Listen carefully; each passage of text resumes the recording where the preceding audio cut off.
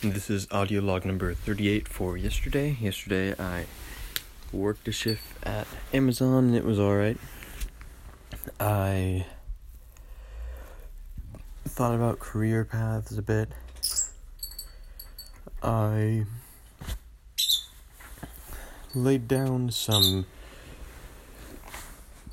a new goal, one I've tried before. And we'll see how that goes. See how long I'll have motivation for it. And I talked with Hope over FaceTime for a few hours, which was really nice. And right now you can hear Epi being loud. Okay, so that's all for yesterday.